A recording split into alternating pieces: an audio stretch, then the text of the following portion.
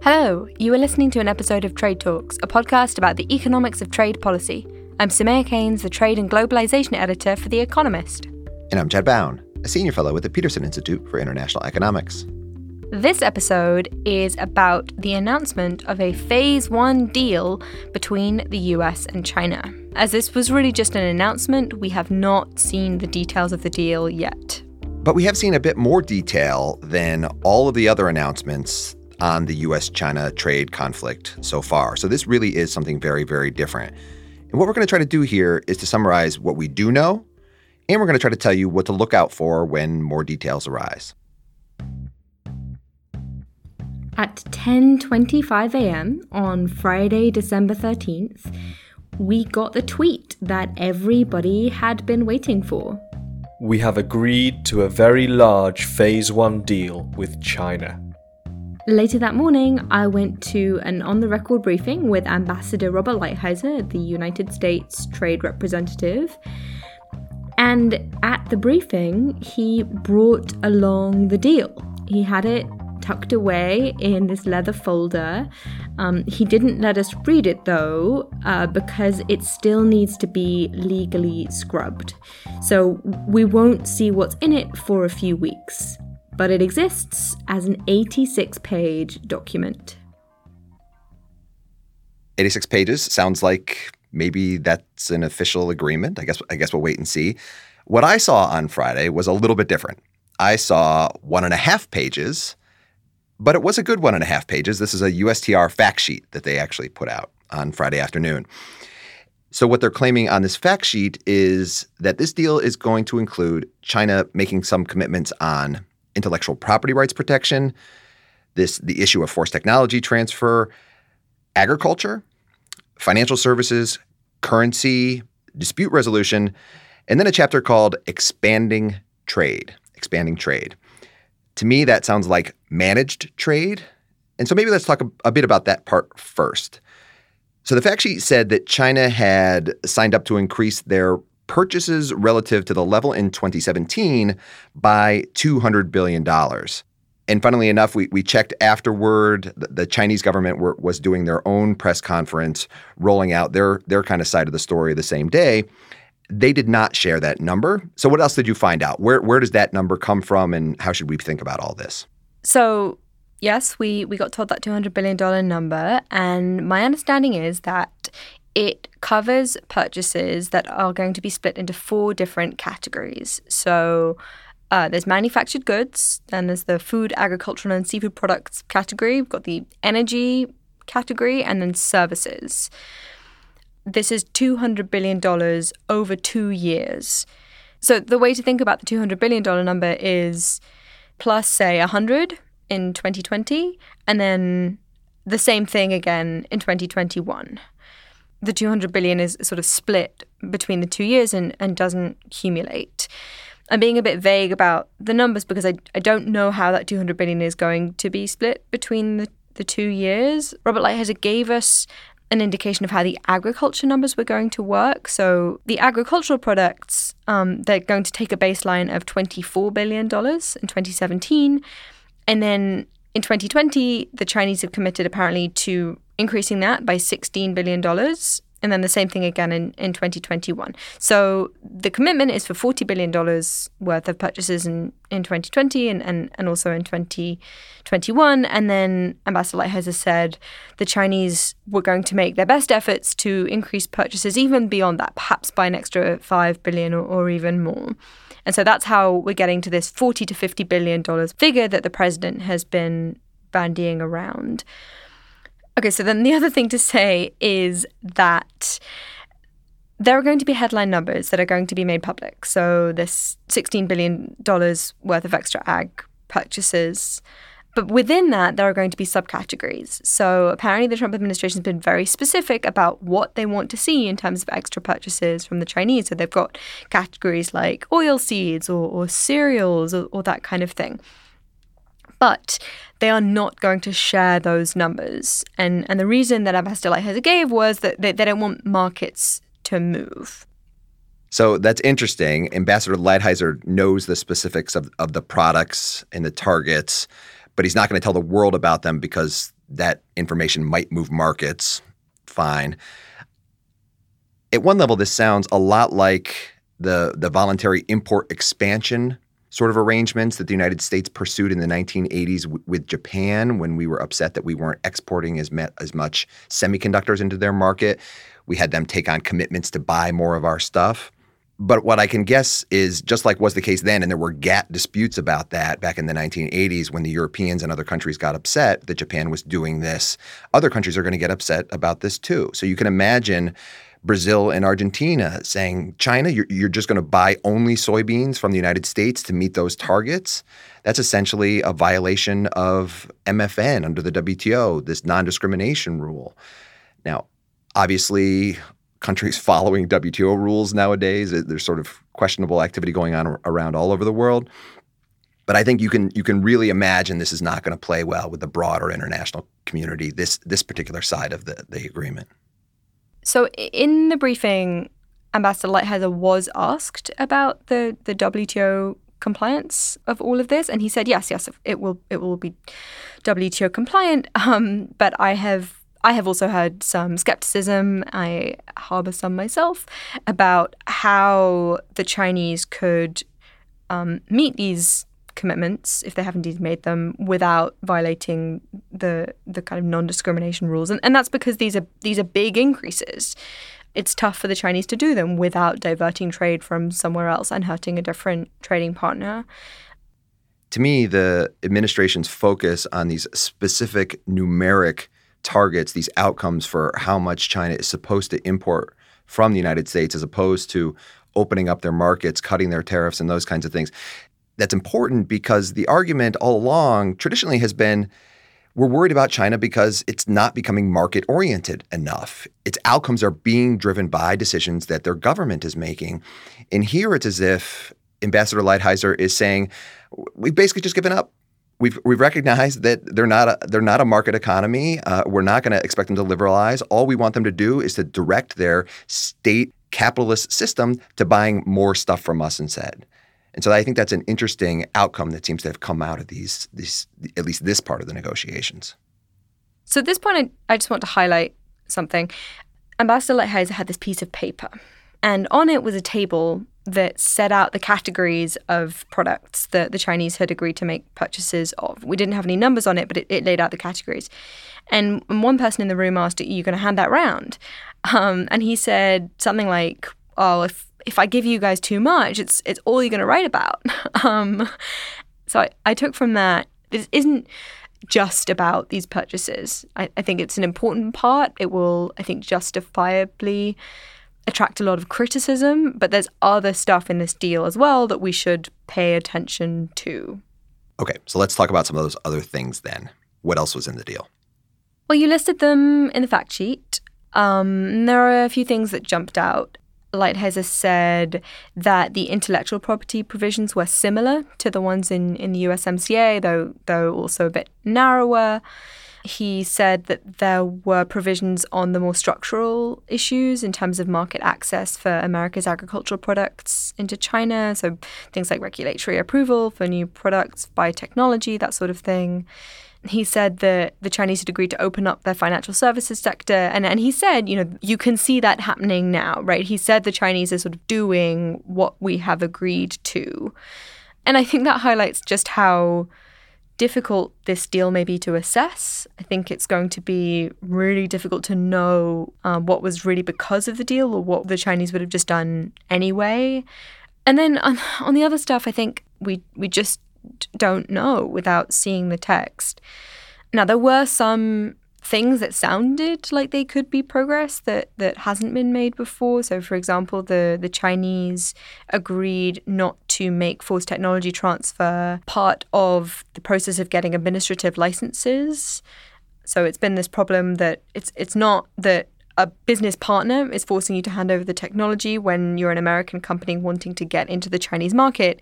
It's that you want to get in and the authorities say, oh, well, if you want to be approved, you have to hand over all of the details about how you make stuff. And, oh, there might be someone from your competitor on the review board. So apparently the Chinese said they won't do that anymore. But yeah, I think the other stuff we're going to have to wait for the details. So I think this sounds really fascinating, and I can't wait to see the details in writing on all 86 pages of them. And I'm sure we'll do many fantastic Trade Talks episodes about them. But there's a big one out there that we kind of really need to know a bit more about, which is enforcement. So did he say anything about enforcement that wasn't on the fact sheet? Yeah, and this matters as a reminder because this whole deal is based on the idea that if the Chinese don't live up to their promises, then tariffs could go up, right? So the enforcement chapter basically sets out the process by which that would happen.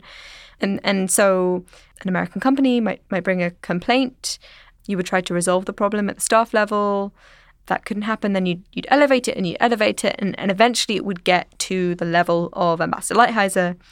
He would ultimately make a decision about whether the rules are being stuck to, obviously consulting with his Chinese counterparts to try and get them to fix the problem. But ultimately, if he decided that the problem hasn't been fixed, then there could be a remedy based on the amount of harm that the offending action had caused. So it basically sounds like a sort of Section 301 process, and that ultimately the US decides, but with much more consultation with the Chinese partners. So they're not outsourcing enforcement to the WTO here? No, they are not, Chad. Okay, so I asked about the kinds of evidence, the standards of evidence that could be used. In the past, one of the problems has been that companies have been afraid of coming forward because they're worried that if the Chinese authorities find out that they've complained, then they'll face retaliation. And so the challenge is, how can you gather enough information while preventing the risk of that retaliation? And one way to do that is to basically allow anonymous reporting and make that count as evidence. So I asked whether anonymous reports from companies would count, and he said yes. And he imagined that would be a big part of the process. This has been a real problem in the past. I guess my hot take on that was, yes, this has been a real problem in the past. Maybe companies will now trust the process enough to come forward with their complaints. But you can also see the risks.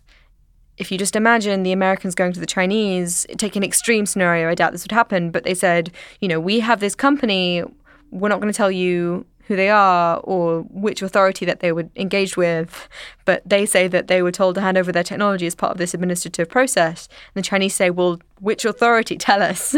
And the Americans won't tell them. Then how can the Chinese remedy that?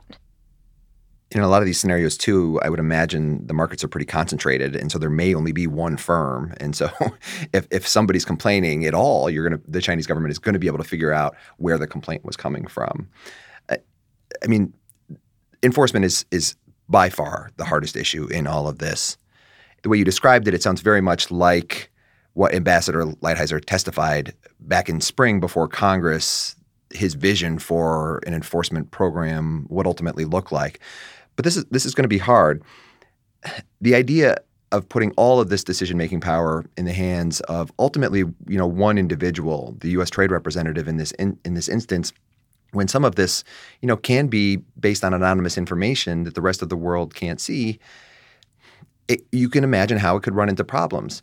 So Ambassador Lighthizer may be a very reasonable guy, but he may retire someday, and you could imagine somebody taking his place who's just simply much more hawkish toward China. Say Peter Navarro were to become U.S. Trade Representative.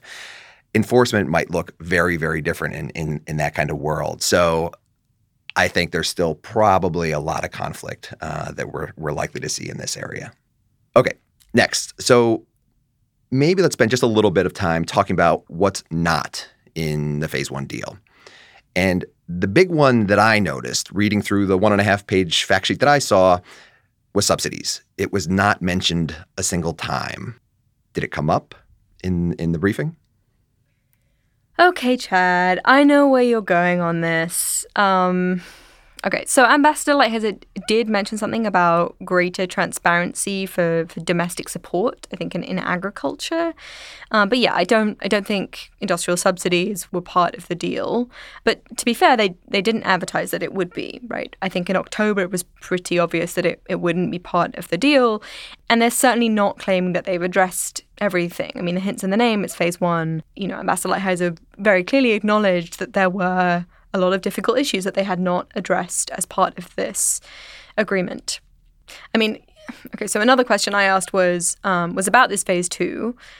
So as Trade Talks listeners will be aware, there's this process called the trilateral, which is discussions between the US, the EU, and Japan on what new rules over subsidies could look like, perhaps at the World Trade Organization. And I asked, could those rules be folded into the phase 2 discussions? Maybe that could be something that they could ask the Chinese to sign up to. That was dismissed. Those processes are going to be very separate, it seems. That's a little disappointing, I suppose. I might have hoped that maybe the answer to why the subsidies weren't in the phase 1 deal is because they were ready to really grasp onto this trilateral process with both hands with Europe and Japan and start to use that to really tackle this difficult issue of subsidies. I guess we'll have to wait. Okay, can we talk about the tariffs now? The American tariffs? Sure. Okay, why don't you walk us through what we know about the U.S. tariffs? So this information we actually got on Friday also from President Trump's Twitter feed. So basically, the way to think about it at this stage, there's 3 sets of tariffs. There were those that were implemented before September 1st. There were those that were implemented on September 1st. And then there are the ones that were due to come on December 15th. Those earlier rounds of tariffs are going to stay on. So those are 25% tariffs on around $250 billion worth of imports. The second set, the ones that were imposed on September 1st, the ones that hit things like clothing and shoes, they are going to be reduced. They're currently at 15%. They're going to fall to 7.5%. And just to say, we don't know when exactly they will cut that tariff level. It looks like it could be probably 30 days after signing the deal, which would happen in the first week of January in expectation. We don't really know. But that is an important question because if you're, American retailers, buyers of these shoes and clothes waiting for those tariffs to fall, you don't want to buy those things until you get those lower tariffs. So when we look at the trade data, we may actually see sort of a trade depressing effect of these product categories until we get past the stage of when the tariffs are actually cut. Okay, but then on that third product list, the tariffs that were due on December 15th, they are not going on at all. And those were supposed to be 15% tariffs on about $160 billion worth of imports from China. Not going on after all. It sounds like this is the new status quo. So there are no plans to take tariffs off, aside from an exclusions process that will carry on. And there are also no plans to put tariffs back up if everyone sticks to the terms of the deal as Ambassador Lighthizer understands them. So absent a phase 2, absent a brand new layer of this trade deal, this is the new normal. And that is all for Trade Talks. A huge thank you to everyone who has helped me this week. A huge thank you to Chris Rogers at Panjiva for being so helpful with trade data stuff. Thanks to Joe Glauber of IFPRI for his agriculture takes. Jake Parker of the US-China Business Council. Everyone else I reached out to who will not be named, but just please know that I'm very grateful. Thank you to Ambassador Lighthizer for deigning to talk to us journalists. And thanks as always to Colin Warren, our audio guy, especially this weekend for pulling a double shift. Do follow us on Twitter. I'm at Samaya Keynes. And I'm at Chad Bown. And we're on @trade__talks. That's not 1 but 2 underscores, @trade__talks. Because 2 major episodes on I love Trade Talks, but this needs to end. Please don't make me do any more. You mean this weekend or just there's so many agreements. All these agreements. I'm done for this year. Don't worry, listeners, I'm okay. But as a final note, in this holiday season, from none other than my choir, the 18th Street Singers, we're going to hear a light-hearted Christmas song with some amendments suggested by Will Malden. On the 12th day of trade will my White House give to me Fines for Argentina, New Deal with Korea, Hong Kong sanctions, Ron Vera dancing, free traders sulking, China traders swooning, phase 1 deal awaiting, tax your TV. For failing farms, tariff French cheese, new NAFTA deal, and a steel